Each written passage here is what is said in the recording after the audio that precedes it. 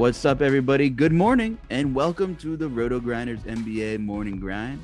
I'm Justin Carlucci here, filling in for Stevie, and I'm joined by the Chief from the Chiefs Prop Shop, Will Priester. What's going on, man? It's good to be back on the NBA Morning Grind with you, and the boys are back in town. Yeah, man. Boys are back in town. Yes, it's a good day. Definitely glad to talk a little NBA. This is probably the wormhole of all wormholes here in terms of getting off the beaten path. But I'm going to try to stay on track so we can give you guys the information that you want early in the morning as you're driving to work or working out, sipping your coffee, or your, whatever you get from your local Starbucks or Dunkin' Donuts or your local coffee shop. Shop local. Get something from your local coffee shop. We've got a spot here called Cup of Mana, and while I don't drink coffee, still, just go support your local stores downtown or around your town or around your city. Trust me, they appreciate it. So yeah, keep that local economy going. Yeah, man. Local, support local. Every little decision does help. I mean, I work for a newspaper. I interview a lot of mom and pop shops and restaurants, Chief, and every little bit helps. So I'm with you on that, buddy. And, we have some pretty good wormholes when we're on together. So tangents won't be the worst thing in the world. And we'll get through our 10 games on Monday. So it should be exciting. And you'll hear us again soon. We'll be recording the Food for Thought and putting that bad boy out on Tuesday to recap some NFL. And every week keep surprising us. So it's been an exciting NFL season. But this is going to be a little bit of a tough one because there's a lot of what ifs for this Monday NBA slate and a lot of potential injury news. We just don't know the answers to right now. And of course, you have the situation with Charlotte, your Charlotte Hornets, and whatever the pricing algorithms decided to do. And Charlotte is one of three 7:00 games. So that's the big doozy. That's the one with the most hypotheticals and potential news here. My Sixers and your Hornets. And while I'd love to make some kind of friendly side bet or wager, it's been a brutal season for both of us in terms of just getting the guys on the court. So, man, looking at this Philly-Charlotte game, let's see. Do we have totals and spreads yet? My gut says it'll be fairly close. The Sixers just haven't been healthy and have not been taking care of business. The Phillies 5.5-point favorites. That's fine. This game's interesting, Chief. To kick things off here is one of the 7:00 Eastern games. Yeah, first of all, let me just say that this may be one of my favorite games on the slate because we get our two hometown teams versus each other.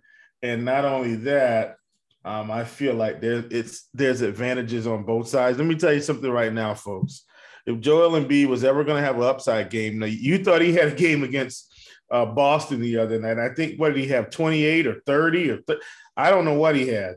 If you thought he had an upside game against Boston, you just wait until he gets a piece of the Charlotte Hornets. The good thing is we're at home, but Joel Embiid is one of my favorite tournament plays on the slate without fail. No, that was Atlanta, excuse me, not Boston, Atlanta, 28, 12, 4, 2 blocks, 1 steal. Against Boston, no, that was that big rebound game, 18 rebounds, 13 points, but shot 3 for 17. Can you imagine if he hit like 5 more shots? I mean, just another 10. I mean, that would have been a monster stat line. And be the guy that's going to go to the line. So I really like him here. One of my favorite tournament plays. I know the big news is what's going on with Tobias Harris. What are we going to do there? I have no clue. What I can tell you is if Seth Curry was ever going to hit a 23s, it's absolutely going to be against the Hornets as well. Now, I'm not telling you to play Seth Curry, but you guys know you're not going to get away from any prop talk with me here. And so Seth Curry really hasn't been shooting as many threes on the season as you would think. Like you think he was a guy that's going to be shooting, 6 to 10 threes a game, but that's really not the case, right? It's really more of a 3 to 4 3-point shot attempt guy, but still, if he comes in anywhere near 1.5, I'm willing to take the over on it. But all in all, for me, with this Philly team is just Joel Embiid. And with Charlotte, I want Kelly Oubre. I want Miles Bridges. And then I just want to get in on those guys mostly. Don't hate Gordon Hayward. Also, don't hate Ish Smith at 3,400. Of course, played 32 minutes. Ish, Oubre, Bridges. I'm in. 4 pieces from this game for me on this slate. Not going to hit the lock button, but Oubre is pretty close. Yeah, I think you have to prioritize Ish as well, especially on DK at 3,400. I understand it's the second leg and of a back-to-back and they're playing Philly, but what are we doing pricing algo? Is it Monday? Are we still sleeping? Didn't have that morning brew yet before we hit the, analyze button on the pricing algo. Ish is too cheap on DK, respectable price on FanDuel as well. I'm with you on Oubre. That's a good price. PJ Washington, I mean, still pretty fair price. He's been pretty good per minute if this game stays close. He's 57 on DK and 6K flat on FanDuel. So I have fair interest in this game as a whole, too. Bridges looked really good on Sunday night in the absence of LaMelo and Rozier. And, of course, Plumlee. And we're just under the assumption that none of them will be back in case you have been out of the loop at NBA. That's why we're talking about all the Charlotte value. So I'm with you. There's a ton of interest on the Charlotte side of the ball. We'll have to see what happens with Tobias, whether or not he is going to play. I think some of the Seth Curry thing is just the evolution of Tyrese Maxey taking up a lot of usage. We weren't used to seeing that last season. Maxey was great without Embiid. He burdened a lot of the workload, but we haven't really seen Maxey pay off that tag with Embiid in the lineup lately. And I think that a very attractive price on Maxey. Was he 6'2" or 6'3" on FanDuel? And on DK, he is 67. I mean, it's a great matchup. No knock in your Hornets, but obviously they give up a lot of points. But I just need to see Maxey coexist with Embiid, not from like an efficiency real life standpoint, but from a fantasy standpoint here. So although Maxey would probably be pretty popular, I'm a little worried about him. I'm with you on Embiid, like Embiid quite a bit.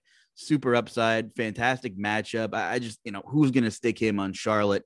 He's a matchup nightmare for 90% of the teams as it is, Chief. So gotta love Embiid in all formats. I'm with you there.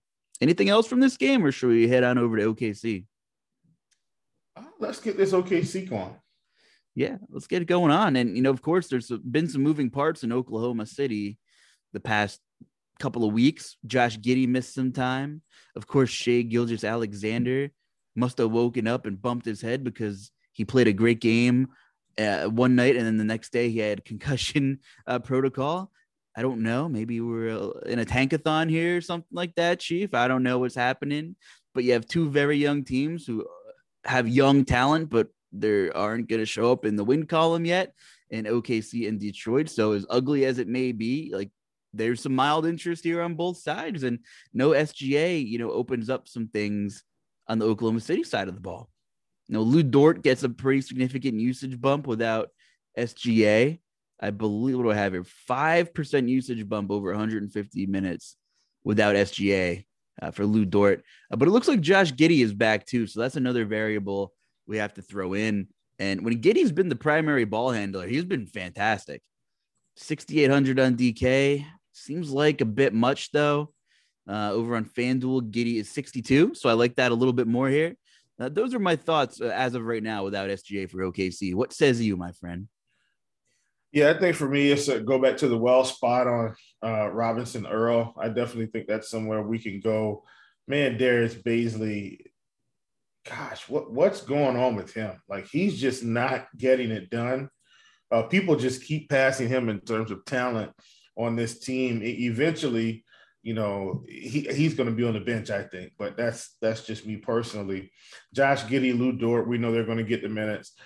Personally, I'm just going to side with Lou Dort because it's a big discount. He's 5,400, Josh Giddey 68. And that's just the way I'm going to approach it. As long as SGA is out, I don't mind, the OKC pieces. The minute SGA comes back, I don't play anybody. Right. At these prices, I agree. The Bazley thing, still 21 years old. But I feel like you're right. You know what this feels like? I'm kind of comparing apples to oranges here. It almost feels like the Christian Wood thing.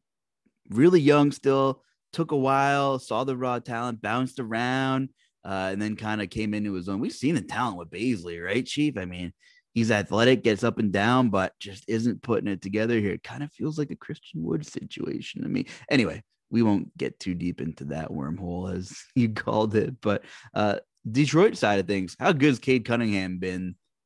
After the first week or so of catching his wind and getting his feet under him, he's been brilliant this year so far. Yeah, he has. And, that's what we tell people. Here's the thing. Hear me out, fantasy players. I'm not trying to insult you, but if you're just a fantasy player, you don't really get to understand what happens when these guys come in as rookies, right? We can sit here and tell you all day, just give it time. It's going to take them a few games to get adjusted. And people don't care. They just want their fantasy points. Well, and then guess what they do? You don't get it the first week, and then you hop off, and by the time he's cranking it up, you miss it. You can't even get it because the price has increased, right? That's why you have to stay the course with some of these guys. But I'm with you. Cade's been up there, but I'm not paying $7,700 even against OKC. I think it's a tad too expensive. He doesn't have consistent 45-point upside yet. He's got sporadic 45-point upside. So I'm just going to stay away. Jeremy Grant has been, playing okay, but at 7,600, I don't want to play him. Here's the thing. Detroit could very well blow OKC out here, and nobody gets really anywhere near where they need to be. So I'm probably going to fade this whole game outside of maybe, Lou Dort. I mean, if the game's competitive, okay, no biggie, but I'm not – I don't feel like I need to invest any of my hard-earned dollars into this game, mostly. Yeah, we'll see. Vegas has it at a 4.5-point spread, but, Vegas has been off from time to time in the NBA as well. And you're right. Well, I said this on one of the earlier shows I did on Sunday, when two bad teams or two young teams, I don't want to call them bad because they're both so young, but they're not good yet. So I guess technically they're bad. But when they play each other, the game environment just becomes even so much more volatile. It seems like you see more blowouts. Sometimes you see shootouts. Oftentimes you see really ugly games. But the outcomes are even harder to predict when you have two teams that are so young. And Jeremy Grant also has sporadic 40-point upside playing alongside a Cunningham, because Cunningham is such a usage guy now. If Cunningham wasn't on Detroit, Grant would be the usage guy again, and I'd have no problem paying for him in the spot in a revenge game, by the way.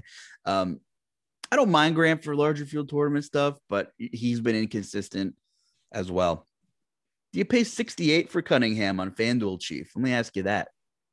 That's not too bad because you definitely get a little bit more for the steals and blocks. So, if he, let's say he gets 2 steals in the block, you get 3 more points on top of that, and the price is cheaper. So I like it for sure. Gives you a decent floor at 68, I think, over there on FanDuel. Yeah. One more 7 p.m. game, and if he gets 40, it's a lot more beneficial than him getting 40 on DK. Like that big price difference. 40 at 6,800 on FanDuel is fantastic. 40 at 7,700 on DK is fine, right? But you probably need him to get 50 if you really want to take down the big GPP. You expect them to get 40 at 78, right? Like that's what you're asking for, like about 5 times value. Like that's what you need to be okay. Exactly. Like you expect that at that price. I'm not ready to expect that consistently at 78 either, or whatever it was, but 68,000 cheaper. Yeah, I'm okay with it. Okay, one more 7 o'clock game here. We got a 10 gamer, so we'll keep on keeping on here. You got the Wizards visiting the Pacers, and I just feel like the Pacers. I know you love talking about the Pacers. I know why. Nate McMillan, right? Like the one that got away. No, it's not the one that got away from me. That's the Indiana Pacers' fault for being such idiots, and I don't mind saying it. They were idiots. I mean, they were just so stupid. You fire a coach, and that's the thing. We've let the microwave society infiltrate every part of our lives, right? And so no one has an appreciation for where they've come from anymore, right? Indiana must not remember when they weren't winning games. And Nate McMillan comes in, Paul George leaves, and it feels like the organization is done. And Nate McMillan gets there and gets his team to the playoffs. Not only that, Luch, here's the other thing, because this is the more important point here. I think that's more important than the Nate McMillan firing, which shows how stupid the front office is. Nate McMillan carries this team to the playoffs. Then he has a team that's riddled with injuries most of the season. TJ Warren's always hurt. Sabonis was hurt. Brogdon was, LeVert gets there and he's hurt. And then they fire him. Well, then he goes to Atlanta and pretty much almost carries that team to a championship. Guess what they do, though, in the meantime? They fire Nate and they bring in someone from the Nick Nurse tree. Nick Nurse isn't even good enough to have a tree yet. Kawhi won that championship, not Nick Nurse. Trust me. Nick Nurse isn't even good enough to have a coaching tree. They hired someone from the Nick Nurse coaching tree. That was a debacle. The team loses most of their games. They weren't successful. And then guess what they do? They fired that coach after a season, and then they bring in Rick Carlisle. I don't have any qualms about Rick Carlisle. Respect Rick Carlisle. Could he have better rotations? Maybe for DFS purposes. But Rick Carlisle is a professional coach, right? But here's my point. All of that just to fire the guy you brought in after one season. That tells you this Indiana team, if they don't get it together, they're going to be the new Cleveland Browns. Oh. Coach after coach after coach after coach. Do you get my point? So I got it. Signed, sealed, and delivered. We've got to give these professional coaches time to develop. And here's what I mean. Nate McMillan didn't need time. He's a proven commodity. You can't give him a team where half of the team plays and expect them to field a G League team against NBA level players and win. I mean, heck, he took this team to the playoffs with Nick Collison. What's Collison's first name? Darren. Yeah, he takes this team to the playoffs with Darren Collison of all people, and you fire the guy after. Anyway, you get my point here. My point. They were idiots. Now, sounds like our podcast title. Yeah, here's why I was able to go down this rabbit hole, folks. I'm not playing anybody in this game from Washington or Indiana. I don't care who it is. I'm not playing anybody. Sabonis is 10K. No. Kuzma 6K. No. Bradley Beal's 8,800. No. Here's why I'm not playing Beal. He's just not getting the scoring this season, right? He's got everything else. Peripherals look good. Scoring's not there because they have so many other pieces.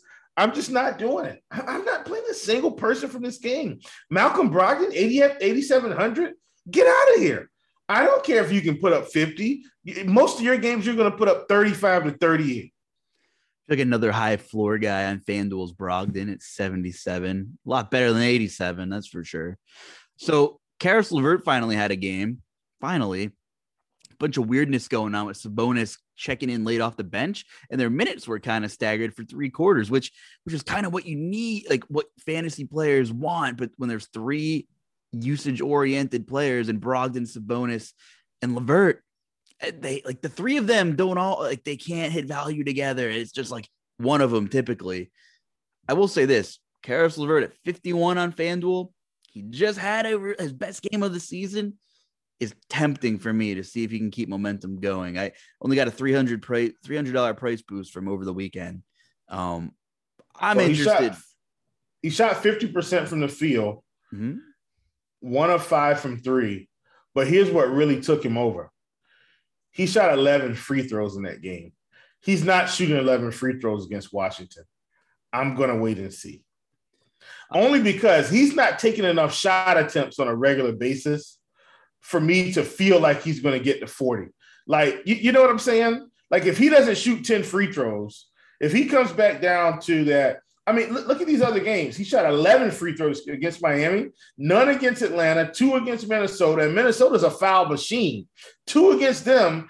Had he shot about, 8 to 9 against Minnesota, maybe I'd feel better. 2 against Milwaukee, like none. He's not going to do that again. That's an anomaly. I'm not investing in Karis LeVert until the shot attempts come up or the peripherals come up. And I don't think either of those are going to happen because you got Brogdon with the ball in his hands a lot. You got Sabonis who's going to be on the boards, and even Sabonis doesn't take a lot of shots. Like he's not getting 20 shots a game. Some games I've seen him with 9 or 10 field goal attempts. Like what is that? You're supposed to be one of the bona fide stars of this team. So why aren't more people scoring, Karis? The Pacers need you, man. Whew. Seriously. I mean, the 16 shot attempts was up there with one of his season highs, which was good. You're right. He shot 50% from the floor. I'm still okay with paying 51 for him, but 61, I'm with you on a wait and see on DraftKings for sure. But I'm willing to maybe roll the dice at 51 on FanDuel, who often misprices everybody. Anyway, you're right. Bradley Beal, we're living in December of 2021. It's just not the same team. It's not the Bradley Beal show that it was, right? Like he's 8,500 on FanDuel. And, when you do what we do for so long, you say, wow, that sounds like it's really cheap for Bradley Beal. But like he hasn't had a 30-point game in a month. Like it's just not, Dinwiddie matters. Kyle Kuzma matters. Montrezl Harrell playing alongside of Beal when he does matters. They all cut into the usage. It was basically just Westbrook and Beal last year. And they load managed one or the other every other game too. So there was games where it was just Bradley Beal hitting like a 40% usage, Chief, right? I mean, we on the same wavelength there. Like we just can't expect these 50 bombs from Bradley Beal. And this certainly, despite a what seems to be attractive price, just isn't a spot where I'm going at Beal. Yeah, for sure. Not doing it. Can't do it. Won't do it. Can't do it. Won't do it. We'll move on to the lone 7:30 game on the docket, Memphis at Miami. Another game with some question marks here. Mostly waiting to see what happens with Jimmy Butler, who is questionable. Butler's 8,800 on FanDuel, and he is, my guess is a little more expensive on DK, 94. So we need that news. Tyler Hero, 7,400. Hasn't had that ceiling game we expected to see from him at least once without Butler during this sequence. The good thing about Butler is he loves to shoot the ball, and we love guys with scoring upside. Kyle Lowry's there on FanDuel at 6,700. He was mega chalk against Indy, and then against the Bucks, he totally wet the bed as on the second leg of that back-to-back here. But he is 6,700 over there. Bam Adebayo is obviously out for quite some time, and Dwayne Dedmon is up to 5,900. Like we've seen him crush from time to time, but I struggle to rationally predict an upside from Dedmon at almost 6K is just tough to do. Talk to me on the DraftKings side of things in Miami, or just what you think about the Heat in general. Yes, I still don't hate Lowry because as long if Jimmy is out, Lowry still can get to 45. Like I'd accept that. Same thing for Tyler Hero. If Tyler Hero's minutes had come down, maybe I'd be a little bit more concerned. But guess what? He shot 4 for 17 in that Milwaukee game and still put up 38 fantasy points. He's another one of those guys. He hit 4 more shots. Now we're talking about him being at 46 fantasy points. Big difference between 38 and 46 for 7,300 in terms of point per dollar. So I still like Tyler Hero a ton. May not really worry about Dedmon because, as we can see, outside of the Cleveland game, he played 31 minutes there, 23 against Indiana, 24 against Milwaukee, which was more so of a blowout. But I'm really not going to worry about him. I think the thing is, what are we going to do with these cheaper guys like Max Struss, right, and Gabe Vincent at 4K? Like I think those are some of the cheap pieces. Gabe Vincent's been fine, playing 30 minutes, but he's priced up now to where the upside might be gone at that price, right? And then we got Max Struss at 38, who, he had that big game against Milwaukee, but like I said, that was a little bit more of a blowout situation where he got some late runs. So all in all, it's probably just Hero and just Lowry for me. I know Caleb Martin is going to play as well.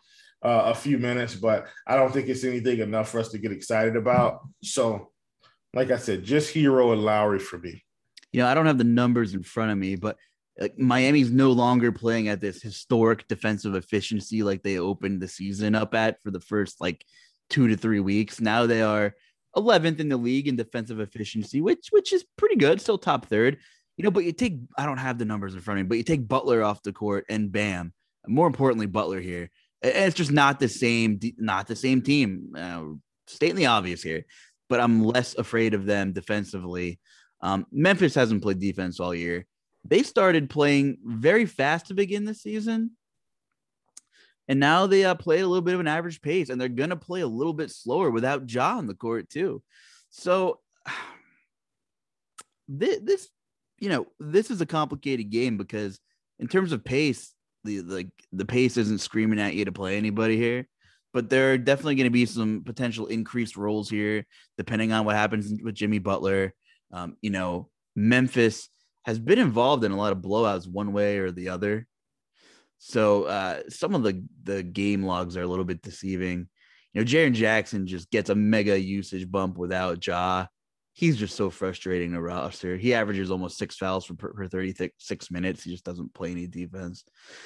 Dylan Brooks is right around 6K. It's right around my threshold. Fairly scoring dependent typically. Hasn't gone for 7 times value yet without Ja. Desmond Bane has been awesome to watch this year. He's had some big games. I like Bane in general. 5,800. I don't love it at 5,800. It might be more of a prop bet kind of night for Bane. He is 68 on DK, and there's no way I'm paying that for him. So it's more of a FanDuel play. Sorry, I'm probably stealing your thunder there, but big price discrepancy in Desmond Bane for sure. So, a tough game to really peg here. Let me ask you this, and then let me ask you about Jimmy Butler. If Jimmy Butler plays, do you have interest in Jimmy Butler? No. Okay. I don't like this game either. I'm just kind of out. I mean, Triple J, he can definitely get in the 40s for sure. But overall with this game, I mean, maybe Tyus Jones at 5,600 on DK, but outside of that, I don't really want to play anyone. Love Desmond Bane. I mean, I think he's been fantastic, but like you said, at 68, I'm out.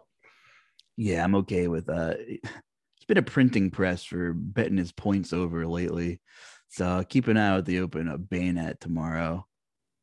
Earlier in the season, they were opening him My up. guess is 16.5. Yeah, it's been at the beginning of the season. He was at 12.5, then 13.5. And then it was 14, 15, but 16.5 is a good line for him. But he's been great with minutes when the game's been competitive. So hit up Chiefs Prop Shop on the Discord, and you'll find out whether or not he's on Desmond Bane tomorrow, and we'll take it from there. But other than that, in this game, like you said, it's slim pickings here for sure. If Butler's in, that takes me off Hero and Lowry pretty much completely. You with that assessment? Yeah, mostly. I mean, Hero's always kind of sneaky to me, right? He can always pop for one of those games, even with Butler. But clearly, we need the price to come back down around in that 6K range. So yeah, I think I'd be out on everyone. Okay. But with no Bam, I'm not. It's still one of those. If they stagger him and he gets a lot of second unit, yep, you know what I mean. So I think Hero might still be okay, but I don't think he's a necessity. Yeah, before Lowry, they definitely staggered Hero and Butler a little more when some of their ball handlers were off, when Dragic was out or whatever, But now with Lowry, it's let's just roll out our best players. It seems like Spoelstra's just rolling them out together. But you're right. Who knows? Maybe they switched it up a little bit. Maybe Butler's limited, right? Maybe he missed some time. Even if he's active, maybe he plays 30 minutes. I don't know. We'll see. Yeah. NBA is always such a joy with the monitor minutes news and the minutes restrictions. And sometimes you just never really know. Anyway, there's 8 o'clock. Oh, man. There's 3 8 o'clock Eastern games on the card. It's been a long day. I'm on my 4th show today, Chief. So we had a lot of Sunday football action.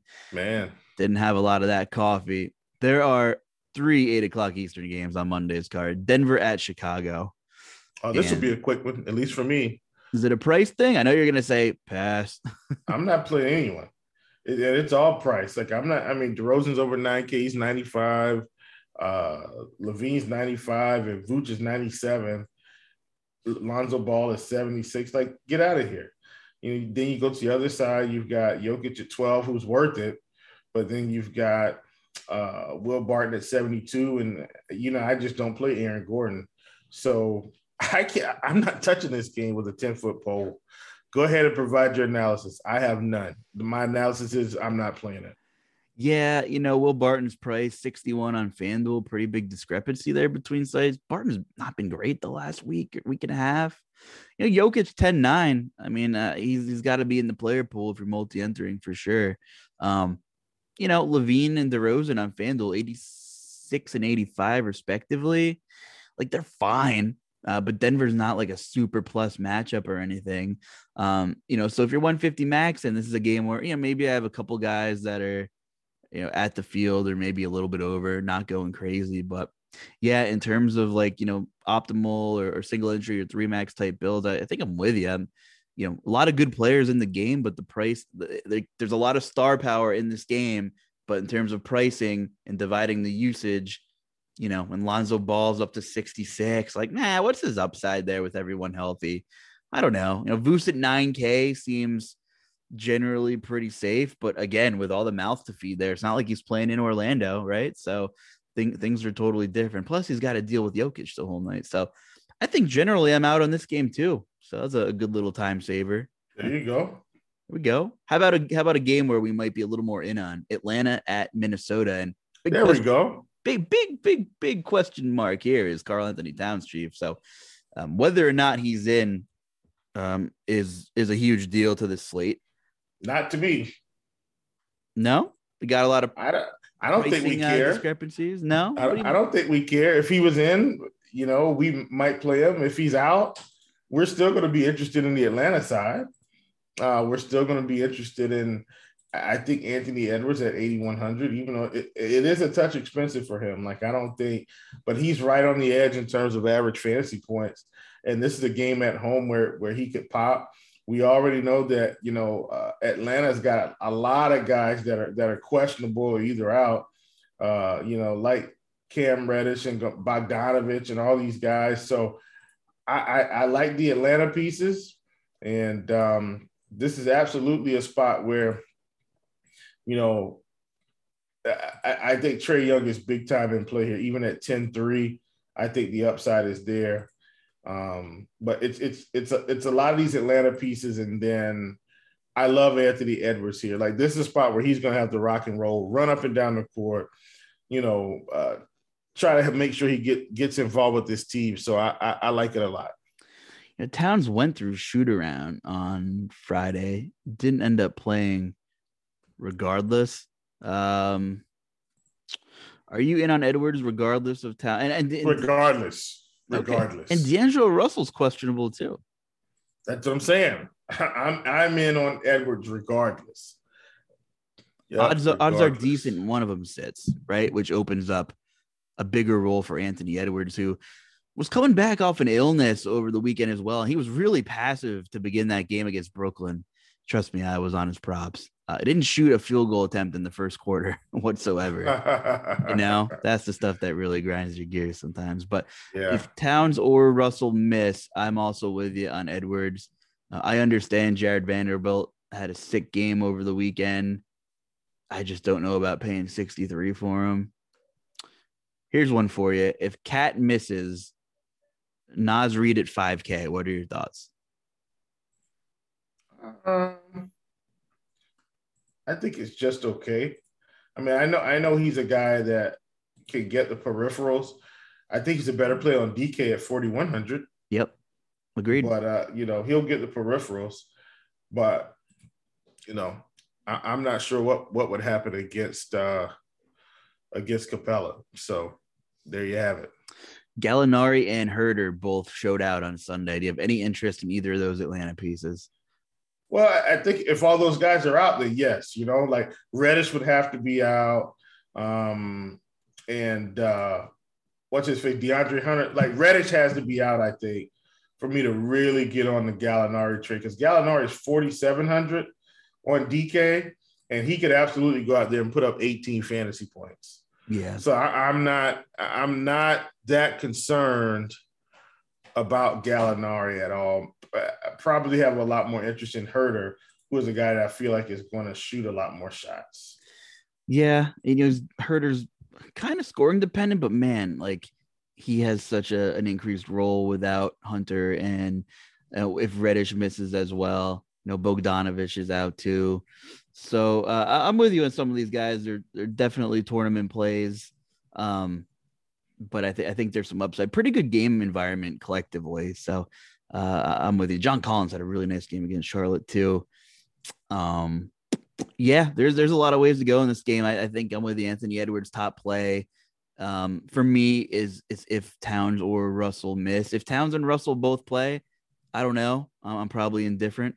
But I do like Naz Reid on DK at that price if Cat misses. So with you. I'm with you. What do you think about John Collins? Is he just like priced just right where it's like, Yeah. I don't like playing John Collins either unless people are out. Like, you know what I'm saying? Like he's 7,100. Yeah, he put up 53 against Charlotte. That's Charlotte. Like on a general scale, he's going to be anywhere from 28 to 32 fantasy points. He's averaging 35, but I'm saying like he's like I don't want to be trying to predict the big performances. Right. I didn't watch that game and I don't have the game flow in front of me yet because it's just not available yet. But my thoughts were, and I don't know, did you watch the game at all on Sunday? The Charlotte game? I didn't get a chance to. Well, I was just curious because like it seems like Atlanta, whenever a team plays small, it's like they just yank Capella off. And I was talking about it with Keith a little bit on Crunch Time. So I was wondering how often Collins slid to the 5 and what Capella's minutes were, because I kind of thought that was a huge deal. So it's just like maybe something to keep an eye on with Atlanta in general. And it's not going to be against Towns in Minnesota, but like if they're squaring off against a team that likes to go small, it just seems like they're more prone to match up with small ball rather than impose like their 7-1 Clint Capella center out there and try to win the game that way. Like I think of Nick Richards started as a formality, I'm assuming, and PJ Washington played like 35 minutes, and we expected that. And Richards is just like the placeholder to roll out there, like Golden State, they play super small. Like I would think that would be a 25-minute Capella game kind of thing and roll a small lineup out there. And just little things you have to take notes of, in these rotations. And I don't know if that's exactly what we saw in the Atlanta Charlotte game, but that's my guess. Poor Capella got shot right out of Houston because couldn't space the floor for Harden, surround him with all the shooters. How far did they get in the playoffs? How far did the Rockets go? Not very far. No. Oh, man. All right. Cleveland at Milwaukee. I don't have a total on this yet. Oh, Giannis, you don't want a total on it. You're right. Giannis is questionable, Chief. Let's hear it. Let's hear it. Take it away on the Bucks side for me. Well, first of all, let me just – this is a safe space. Jrue Holiday, Saturday night in the arena, goes off in the first half, Luch. Have a prop on him at 17.5 real points. 17.5. Did you watch the game on Saturday by chance? No, but I know the result. Good. I know the result. No. That's okay. Okay. We're gonna pretend you don't, because this is a safe place. I don't know the result. I lied. Okay. Great. Thank you for your honesty. So Jrue scores 16 in the first half. I mean, and look, I didn't even know what was going on because I wasn't, in there, but we're in the prop shop. So finally I hop in and everybody's like, man, Jrue, come on, get there. And I started scrolling up and I said, does this thing say Jrue had 16 in the first half? I'm like, whoa. I was like, and I'm sure everybody was like, oh yeah, just go ahead and count this one. Just go ahead and count it. Now, by virtue of me saying that, perhaps you know what happened, but I still have to tell the full story. So finally, like I said, I'm in the prop shop hanging out and they're like, oh God, he missed another one. And then Milwaukee, they just start pulling away.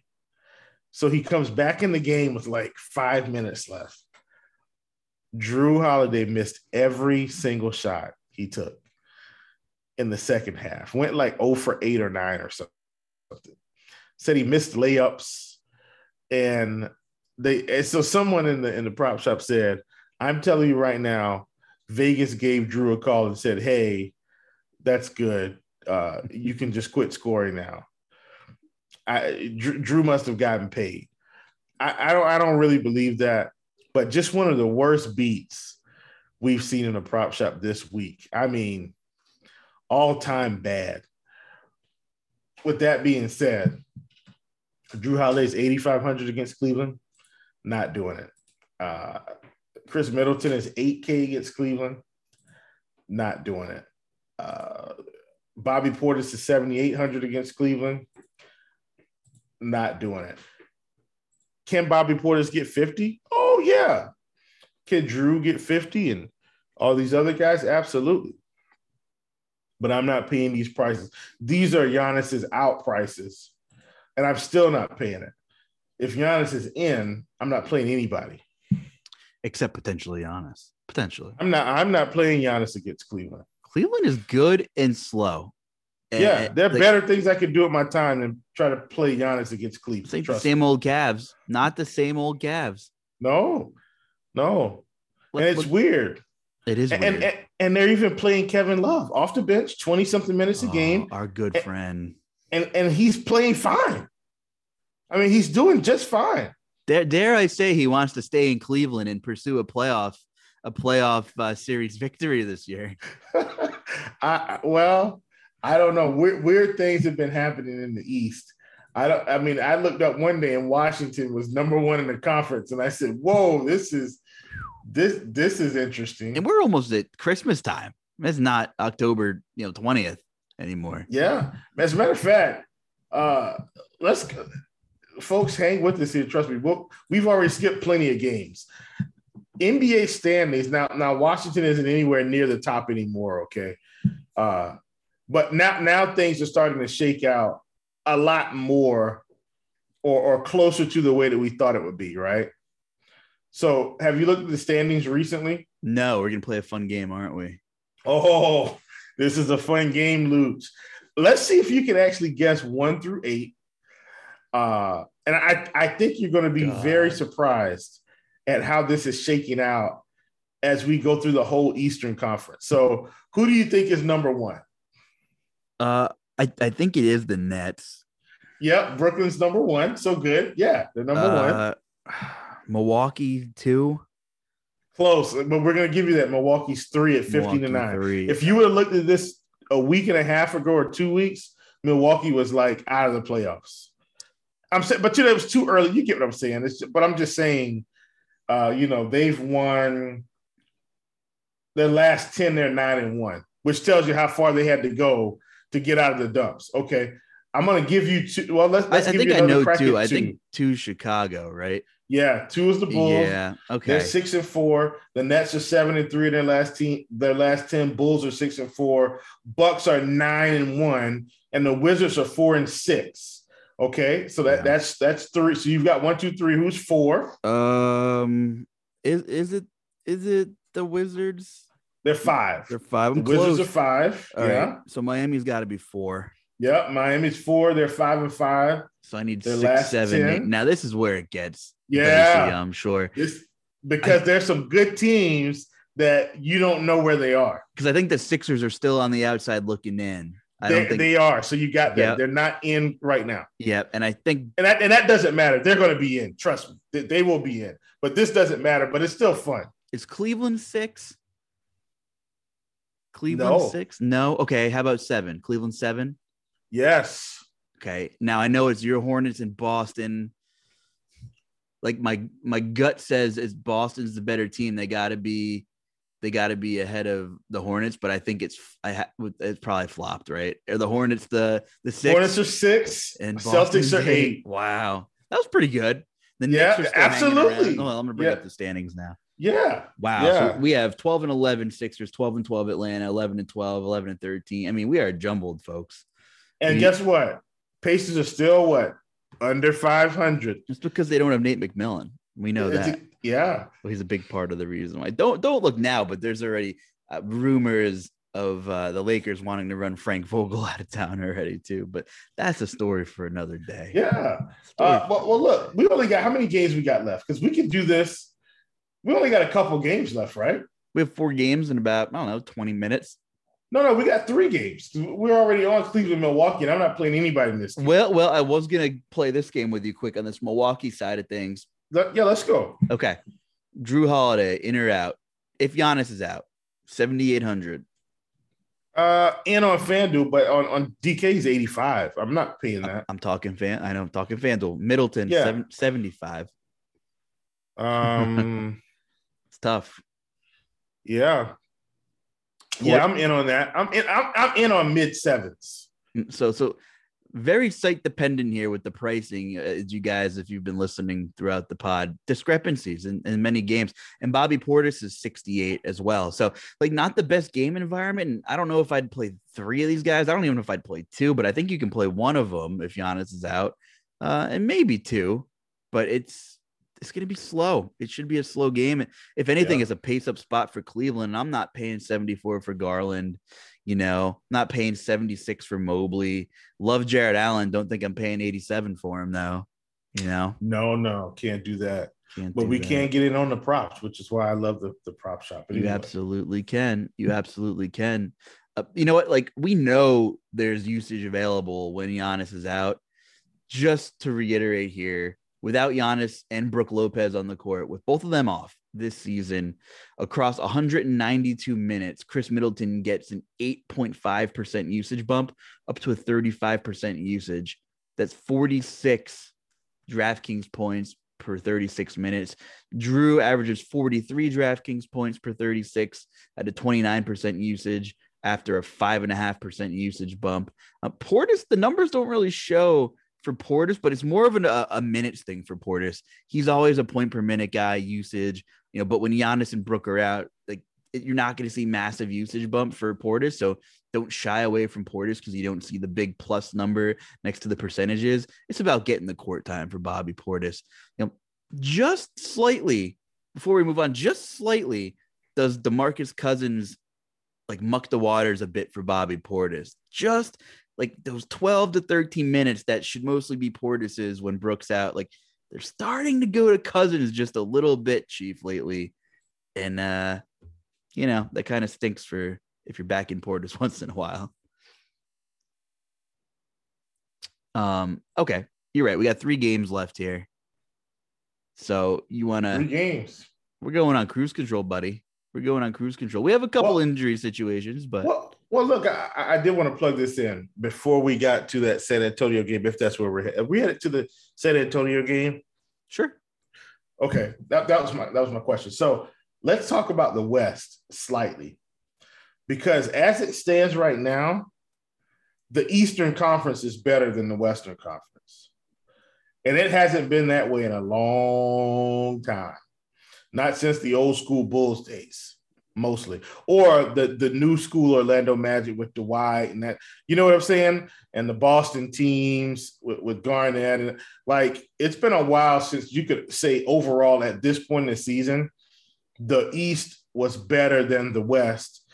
But that's because there's been a redistribution of talent, right? Like when DeRozan goes to Chicago, what makes Chicago better? Giannis stayed in the East, and it's helped to try to build that team. KD and Harden both go to the Nets, and then you've got Kyle Lowry stayed in the East. Right, Kyle Lowry stayed in the East with the Heat, with Jimmy and Hero in the game, and you've got the Hornets, who are basically have a whole young team that they're letting play outside of Gordon Hayward, who.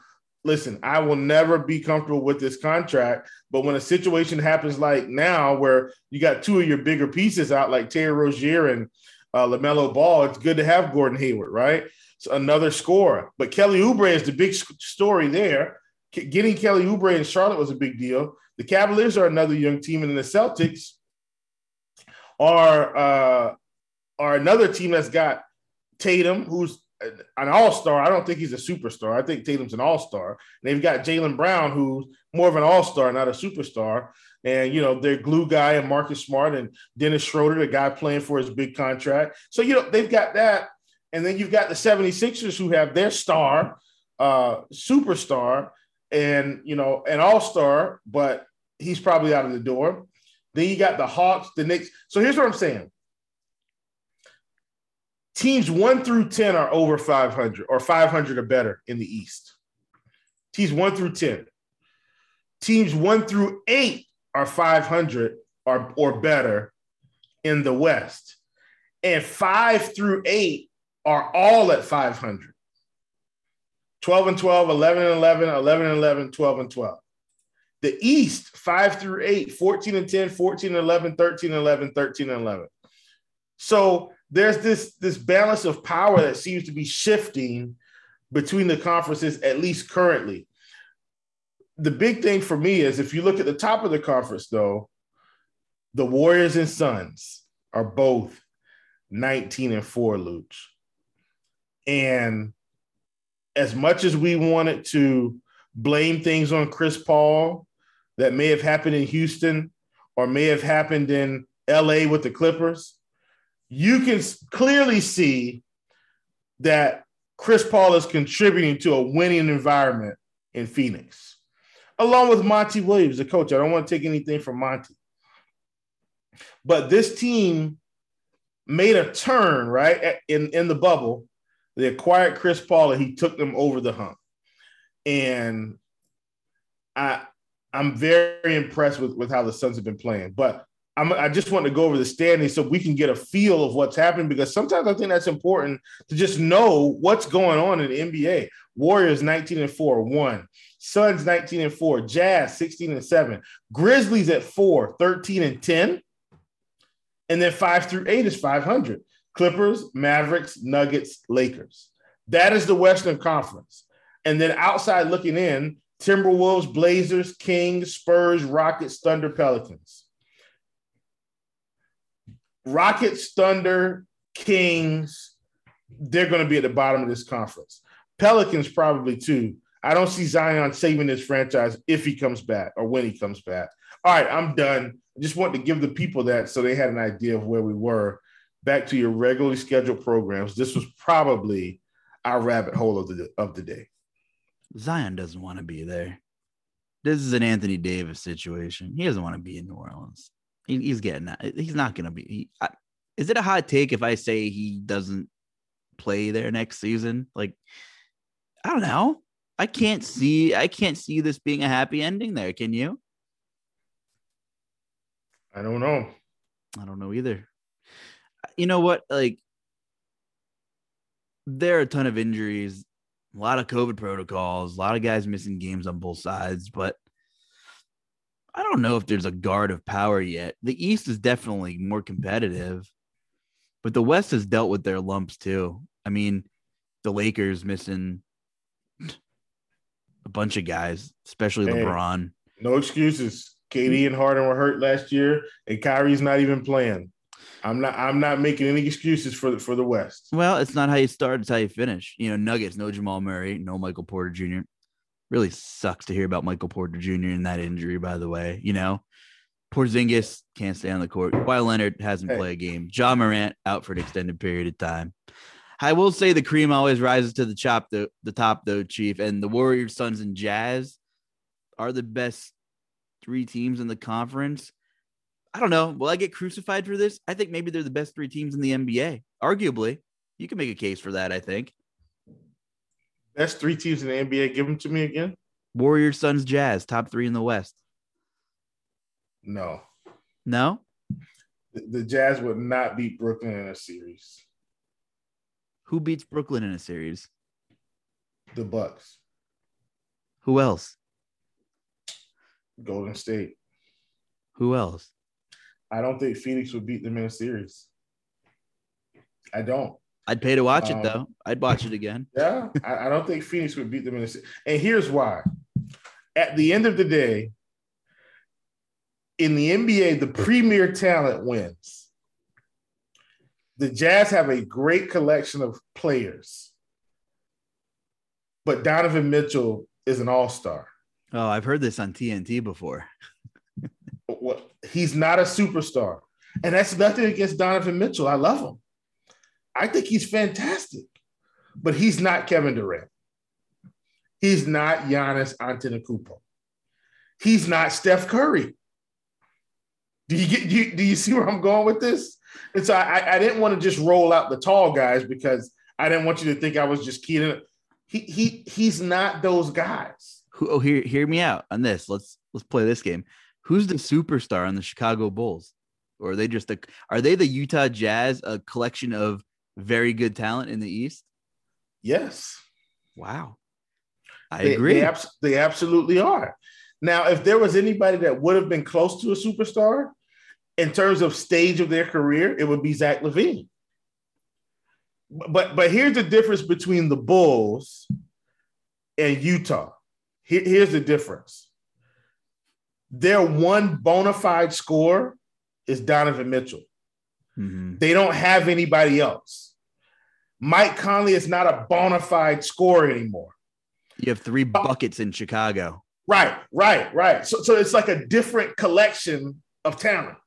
Bogdanovich is not a bona fide scorer, right? In Chicago, they've got 2 guys at the end of the game. You say, hey, give me the ball and I'll get a bucket. And they're going to get it in 2 different ways, but they're going to get this bucket or close to it, right? Zach LaVine is going to be have a little bit more extended range, but the guy can shoot the lights out. Why do you think he's in a 3-point contest the past couple seasons? The guy can shoot. DeMar DeRozan is give me the ball. I'm either going to get fouled and shoot free throws, or I'm getting to my mid-range spot, and you can't stop me from getting there. Vooch is hey, if we really get in trouble at the end of the game, let's go pick and pop action. I'll step outside the 3-point line and nail a dagger, right? They've got 3 bona fide scorers, and Kobe White isn't even getting hot off the bench yet. I'm telling you right now, the Bulls weirdness, they're the same as Utah, but they've got the bona fide scorers that can get a bucket. And that's the Jazz's problem. The Jazz need to go out. They really need to follow the Bulls formula here. They still need Mike Conley, but they need to go out and find a disgruntled person, someone that can come in and be another bona fide scorer. Here's why. You're not giving the ball to Rudy Gobert at the end of the game and saying, get me a bucket. You're not doing that. So who's it going to be? Is it Kevin Love? This is a scorcher. Is it Jaylen Brown? I've heard some Jaylen Brown rumors. I wouldn't. I heard Ben Simmons working on his shot. I'm just kidding. Listen, I wouldn't want to take Jaylen Brown. He gets hurt too much. That's another accident waiting to happen. Mike Conley's already getting hurt every year. You don't need 2 of these guys, right? I'm saying who else is it? Kemba Walker? Does Kemba want to go to Utah? Well, you know what? Maybe, but like teams not doing business in their conference is a thing in the past. Look at Major League Baseball. You're shuffling players when you're just looking out for your own franchise. Hear me out. Portland just had a change of the guard in the front office. Are we finally going to see something shake out in Portland this year, buddy? Listen, I'm going to tell you right now. Damian Lillard goes to Utah, and they're a championship team, period. Why? Absolutely. 2 bona fide. It's no way you can guard them both. What kind of you package? Can't do that. What kind of package would that take? What's the Mike Conley would be gone. Mike Conley would be gone. Bunch of assets. Hold on. I think Bogdanovich would have to go. Mike Conley will be gone. Bogdanovich would probably be gone. It would have to be a bunch of draft capital because they just don't have that 19-year-old raw like player with upside, But that's okay because Portland's probably going to send them something back too. Like, Exactly. you know, Nazir Little or something like that. He'd be gone, right? I don't think they're going to give up Royce O'Neal because the other thing that we forget about, or not forget about, is the money's got to make sense, right? Correct. That's at the end of the day, the money has got to make sense. And Damian Lillard is getting paid a lot of money. I'm going to tell you right now, I'd be willing to give up Gobert to get Damian Lillard. And here's why. I can go out. This is not an insult to Rudy Gobert for any Rudy Gobert fans. I like Rudy. This is not an insult. This is about getting the pieces you need, right, to make this work.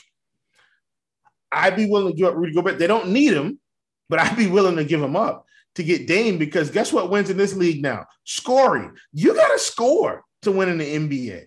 Yes, I know Cleveland's playing slower, but guess what? They're scoring buckets. Jared Allen is scoring. Look at he's blazing a trail. He's been scoring 15 to 20 points the past couple games. I'm serious. Look at Mobley. He's been scoring 15 to 20. And Garland's scoring, 18 to 25. And Rubio's getting his 8 points in. And so you look, and Kevin Love's coming off the bench scoring, guess what? 12 to 15 points. And you look at this team and it's like, well, they're scoring points. Yeah, right. I got two more very good hypotheticals for you before we move on to the rest of these three games and I'll wrap up the pod. I love these tangents and talking about the league. Okay, here we go. Two hypotheticals for you. All right. If Utah gets Shai Gilgeous-Alexander in a deal to pair with Donovan Mitchell, does that move the needle for you? No. SGA is not a bona fide scorer. He has room to grow, but they need help now, right? Right. He's not taking this team to a championship. He doesn't have the leadership yet. Seriously, man, I've coached basketball. You got to have good leadership on the floor. He's still very young too. Yeah, between everybody. If I think, and this is my last pitch, and this is a legitimate pitch, okay? I'm talking about a legitimate, let's see if we can go out and get this guy. I don't think it would work, okay? Hear me clearly. I don't think it would work. Let me guess. Who are we talking? Utah? Yeah, we're talking about trying to get somebody to Utah, another bona fide scorer. John Wall. No. But that's a good call. I like that. This is going to sound weird, but it's about where you think this organization may be headed, and are they ready to really break this thing up because their superstar may not want to be there. Oh, hold on. Let me think here. Let me think. Are you in the East? No, I'm in the West. Well, God, don't tell me you're thinking about Zion. I'm thinking about Zion, but I'm not thinking about Zion. Zion isn't going to help this team win a championship. Wow, that was a really confusing answer. Are you thinking about Zion or not? I am, but I'm not. Zion is going to – we talked about it. Zion is going to leave the Pelicans. He's not staying, right? Now watch this. Oh, DeJounte Murray. No. Come on. No. All right. We're talking about trying to free Brandon Ingram. Ooh. Listen, you free what Brandon Ingram was a bona fide scorer. He can score the basketball. And he'd have legitimate bona fide scoring help. Right? You go out and get Brandon Ingram, you don't have to give up as much. Right? You could give up Bogdanovich, because Bogdanovich is not a bona fide scorer. That's not who he is. He can shoot. He's not a scorer. He can shoot. There's a difference. You get a bona fide scorer, and I know I've said bona fide scorer like 50 million times. You get him. You swap for Bogdanovich. Maybe they send DeJounte Murray or they don't. But if you can keep Mike Conley and you get Mitchell and you get Ingram, and you don't have to give up Gobert, now they're going to create massive problems in the playoffs. Do you get what I'm saying here? Because I 1000% agree with right, because this would be almost like the Bulls now. You've got a point guard that doesn't have to score, but can get the offense rolling and assist and going to play defense and do all this. And now you've got two guys that need you to get me a bucket. And they can stagger them. Like the other reason that the Bulls are being so successful, if you watch the games, they're not playing DeRozan and LaVine together like crazily in the first quarter. Like one goes out, they play the rest of the quarter. The other one comes in, they go out, and you know what I'm saying? Like they're doing a really good job of staggering them so they can both get off. And then come fourth quarter, when it's money time, they're both in there. Yeah, I think Brandon Ingram is a guy you go after, like seriously, or well, never mind. I'm gonna leave it alone. Maybe we can revisit this later in the week. But this is a good one, I think. We should. Last but not least, if Kristaps Porzingis is unhappy, you go get him right now. It's a risk. Can't stay healthy, but you manage him to get to the playoffs, and and God forbid we get Luka some damn help too. In his defense, it would be great to see. Like, you don't need a superstar next to Luka. You need a star that's healthy. And while Brandon Ingram might just add to that collection of talent you referred to, he's not a superstar. He's a star. Would it be enough? Would it be enough complimentary basketball to get there in Utah? And maybe it would be. Maybe it would be. Maybe it's enough in Chicago. We'll see. Maybe when Miami's healthy, it'll be enough in Miami outside of Jimmy Butler. But it should be interesting to see where the Lakers are when at the end of the season too. We didn't even talk about them. And if they mesh and if they're healthy, I still don't want to see them in 5 or 7 games either. So interesting stuff here. Good wormhole, as you call it, my friend. Let's get through these 3 games here. We have San Antonio and we have Phoenix, and Devin Booker is out. So let's see here. Chris Paul's 84 on FanDuel, DeAndre Ayton 7,700. Mikal Bridges having a hell of a defensive year, playing a ton of minutes, doesn't always perform offensively. Jay Crowder, usual suspects here. Cam Johnson's up to 4,100, played 32 minutes, seeing some real minutes now without Booker.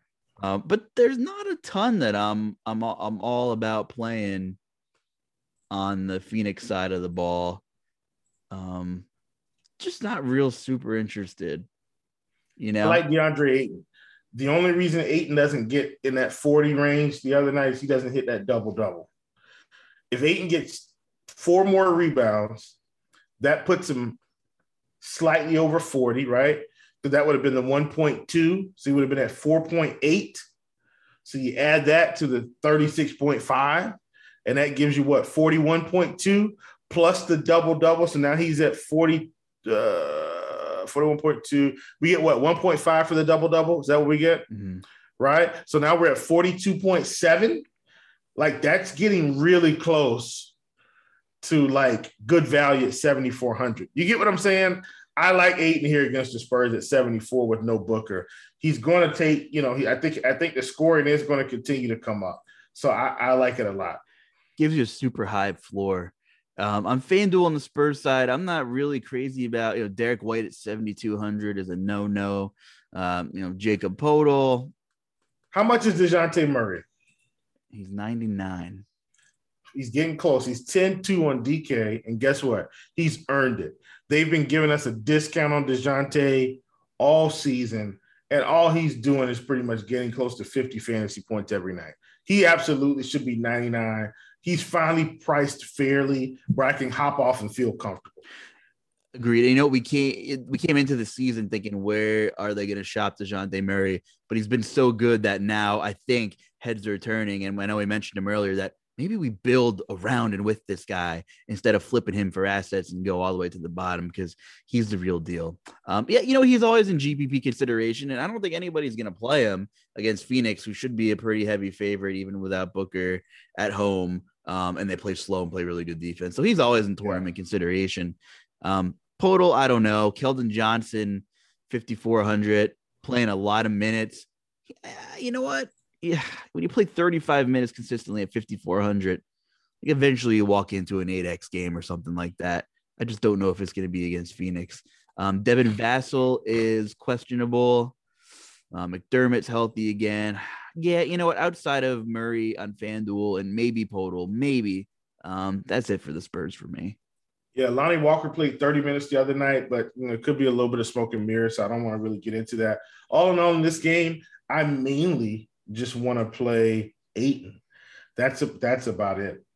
And when we get to this next game, I mean, man, as you guys can see, it's really not a lot of games I want to get involved in tonight. And I feel like you think the Golden State Orlando game might be a bit of a lopsided affair. Yeah, I think Golden State's going to handle this team. I'm not playing anyone from Orlando, mainly because they're all overpriced. Cole Anthony's $8K. I don't think he's going to hit value in this spot. Franz Wagner is $6K. I don't think he's going to hit value in this spot. Wendell Carter Jr. is $6,900. I don't think he's going to hit value. And if he does, it's going to be have a very minimal impact in tournaments. And Mo Bamba is $6,400. I just don't believe that Orlando's about to walk into Golden State at 10 o'clock p.m. Eastern Standard Time and give Golden State problems. I totally agree. Totally agree. On the flip side, no one's going to play Steph Curry. So if you're 150 max and you probably would get Curry at some of the lowest ownership you'll get all season. Yeah. If I'm playing at some point, Curry's going off for 50 plus real points. It's coming.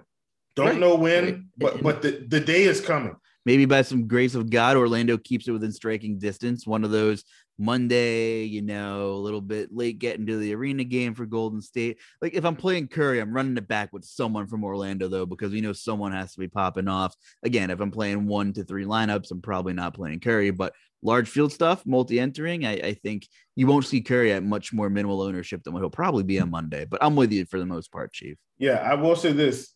Juan Toscano Anderson is picking up minutes. Otto Porter Jr. I think his minutes will be back up again on Monday. Like these are two guys. I know I mentioned Otto in the last pod that I had with Stevie, but these cheap pieces from Golden State that are going to get some of that run if the game gets late and they're up 20. Like these are some of the guys I like because they can put up 28, 30 fantasy points in a hurry at a minimal price. So just keep an eye on those guys. Well, I can't believe we're going to talk about Dennis Smith Jr., but here we are. Game of the night, man. This is the game of the night right here. Late night hammer, saving the best for last. All right, so quick injury breakdown on the Portland side. Lillard is out. He's waiting for a trade to Utah. Just kidding. McCollum has a GTD tag. He's probable, dealing with some rib stuff. We know historically what McCollum does without Lillard. Nurkic, 6,600. He is healthy. The minutes just aren't there this season consistently. Anthony Simons is out. There's a big one. Norman Powell appears to be healthy again. Again, not sure what kind of minutes we're looking at here. If the game's close, should see a lot. And you get Dennis Smith, who had a massive role without Anthony Simons, 36 minutes. Now, is this a guy? We talked about Christian Wood, and I compared him to who did I compare him to? Letting go of too earlier in the podcast. I can't remember. I was like, Darius Baisley. Like, is Dennis Smith maybe gonna carve a roll out eventually? I don't know. But he's been really good per minute when he's played this season. When he's had court time, he's produced per minute. 36 minutes against Boston, 43 FanDuel points, 21, 4, and 6, adding 3 steals to the docket, coming in at 5K flat. Wow. What is Dennis Smith on DraftKings? May I ask you, sir? 5K. We are in sync for the first time this evening in terms of pricing. So let me hear it. Talk to me about the Portland side, Chief. What's going on? I mean, if Dennis Smith Jr. is going to play 30-something minutes against the Clippers, I'm in. And it's looking like that's what's going to happen. And, man, good for Dennis Smith Jr. He's a guy that, I don't know what he's like personally. I haven't seen him at practice, so I don't know. I don't know what's been his holdback. But he's typically been an explosive player, when he gets the opportunity. So I'm not sure, but he's definitely going to have it on this slate. He's 5,300 on DK. Sorry. I know I said 5K, but 5,300.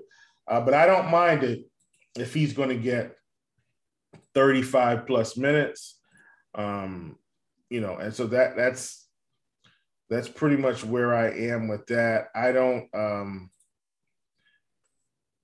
really want to play a whole lot of other people. Like Norman Powell at 5K is good. You know what I mean? Like he's another guy that can put up some numbers. And then CJ at 9K. I like it against the Clippers, but like he's got to get 50 plus at that rate. And he can do it. He can absolutely do it. But I'd much rather just play someone else. CJ 8,100 on FanDuel will be popular in cash games. I just don't even know. Like, it's obviously more of an attractive tag on FanDuel, but I don't even know for tournaments if I'm going to rush to play McCollum at 8,100. You know, I mean, like Dennis Smith is more of Simons is a decent usage guy, but Dennis Smith is a pretty high usage guy for, maybe an unknown to newer fantasy players or someone who is forgotten or written off. Like, I don't know. He might cut into McCollum enough where like, I'm okay with passing on McCollum. He'll give you a decent floor, right? I guess there's also a part of me that's worried about this game blowing out a little bit, but the game environment could be a little bit too good for me to pass up on. So not really worried about the blowout here. Anybody else in this game, Chief? What are you looking at in general? Paul George, I don't know what he is on DK, but he's down to 89 on FanDuel. Oh, play him. You have to play him. That's he's 10-6 on DK. Huge discrepancy. Yeah, that's an incredible price. Portland's a good get right spot for anybody. Yeah, Reggie Jackson 6,200. His minutes are still there, but he is priced where he should be because we're all trying to. He's trying to basically just score the basketball, so he's not going to do much outside of that. Then you've got Bledsoe and Terrence Mann who are just kind of going to eat into each other. You've got Luke Kennard who's playing some minutes now in the mid-20s. And he might be an okay play in this spot, a team that's going to give up a fair amount of three-point shots. So I don't hate Kennard in this spot as well. I get it. Paul George had 2 bad games. Not bad, but like he's still jamming the peripherals in there. He's 12 for 41 from the floor his last 2 games. He's averaging 38 minutes a game. He played the Lakers. I get it. Sacramento, just 5 for 21. Just terrible. Like, folks, I mean, he could score 30 real points against Portland. Like, no doubt. Portland doesn't play defense. He played a decent pace. 8,900 for Paul George. Come on, guys. That might be the biggest price discrepancy between both sites. Other than Jokic, I think, is an 1,100 difference. And I get that the structures are different. But for a superstar to be 60, what did you say was 10-1 over there? How much is Paul George? DK? 10-6. 10-6. So $1,700 difference between sites. That's pretty wild, right? Yeah. Yeah. Curious to see what the props come out on George. Like is Vegas gonna be like, are they gonna overreact on him too? I can't see it happening, but I mean, if they're a little, lethargic on George props, I'm interested in the get right spot here against Portland, Yeah. All right. Reggie Jackson, 5,500. Any interest? No. You're so polite and diplomatic. Now, when we talk about Nate McMillan and the Pacers, different story. Correct. All right, Correct. Chief. And guess what? And I felt the same way when Vinny Del Negro got fired when he was with the Clippers. The Clippers hadn't won any games. Vinny Del Negro digs this team out of the dumpster. And, and he gets fired. Do you get what I'm saying? I mean, I don't understand these. And this was years ago. This was like, I can't remember if CP3 had just got there, or I think that's what he did. I think CP3 had just got there. Vinny Del Negro was coaching the mess out of the Clippers, and they fired him and got nowhere. They ended up in the same exact spot they were. They should have let the guy coach until they were losing or something. I felt so bad. It was terrible. And guess what? Stupid Clippers front office at the time for firing Vinny Del Negro, bringing in Doc. Love Doc, but they didn't need Doc Rivers at the time. Vinny Del Negro was doing just fine. And there you go. All right. I'm done. David Blatt got a raw deal too with LeBron getting him out of town. Oh That gosh. might not be a popular take, but it's one that I've, backed for quite some time now. Anyway, I guess that's it. Covered a lot of ground, some fun tangents here. Do we get to throw in a GPP food of the day since we're on this thing together? Thanksgiving, I made a mac and cheese that everyone enjoyed. Made some seafood stuffing, stuff like Ooh. that. So it was, yeah, that was Thanksgiving. Yeah, good stuff. I was on a boat ride in Florida, and there was a Thanksgiving buffet. I was a little unsure of how good the food would be, but man, it was good, and I got to check out some of the Gulf of Mexico and some of those multi-million-dollar houses down there. Now I'm back in Pennsylvania, and my allergies are crazy. Can't breathe out my nose. It's super cold out. I really got to move down south, Chief. What's your winters like down there in South Carolina? Well, where I am, not as cold as other places because I'm in Charleston, which is it's it's a little, it stays warm here most of the year.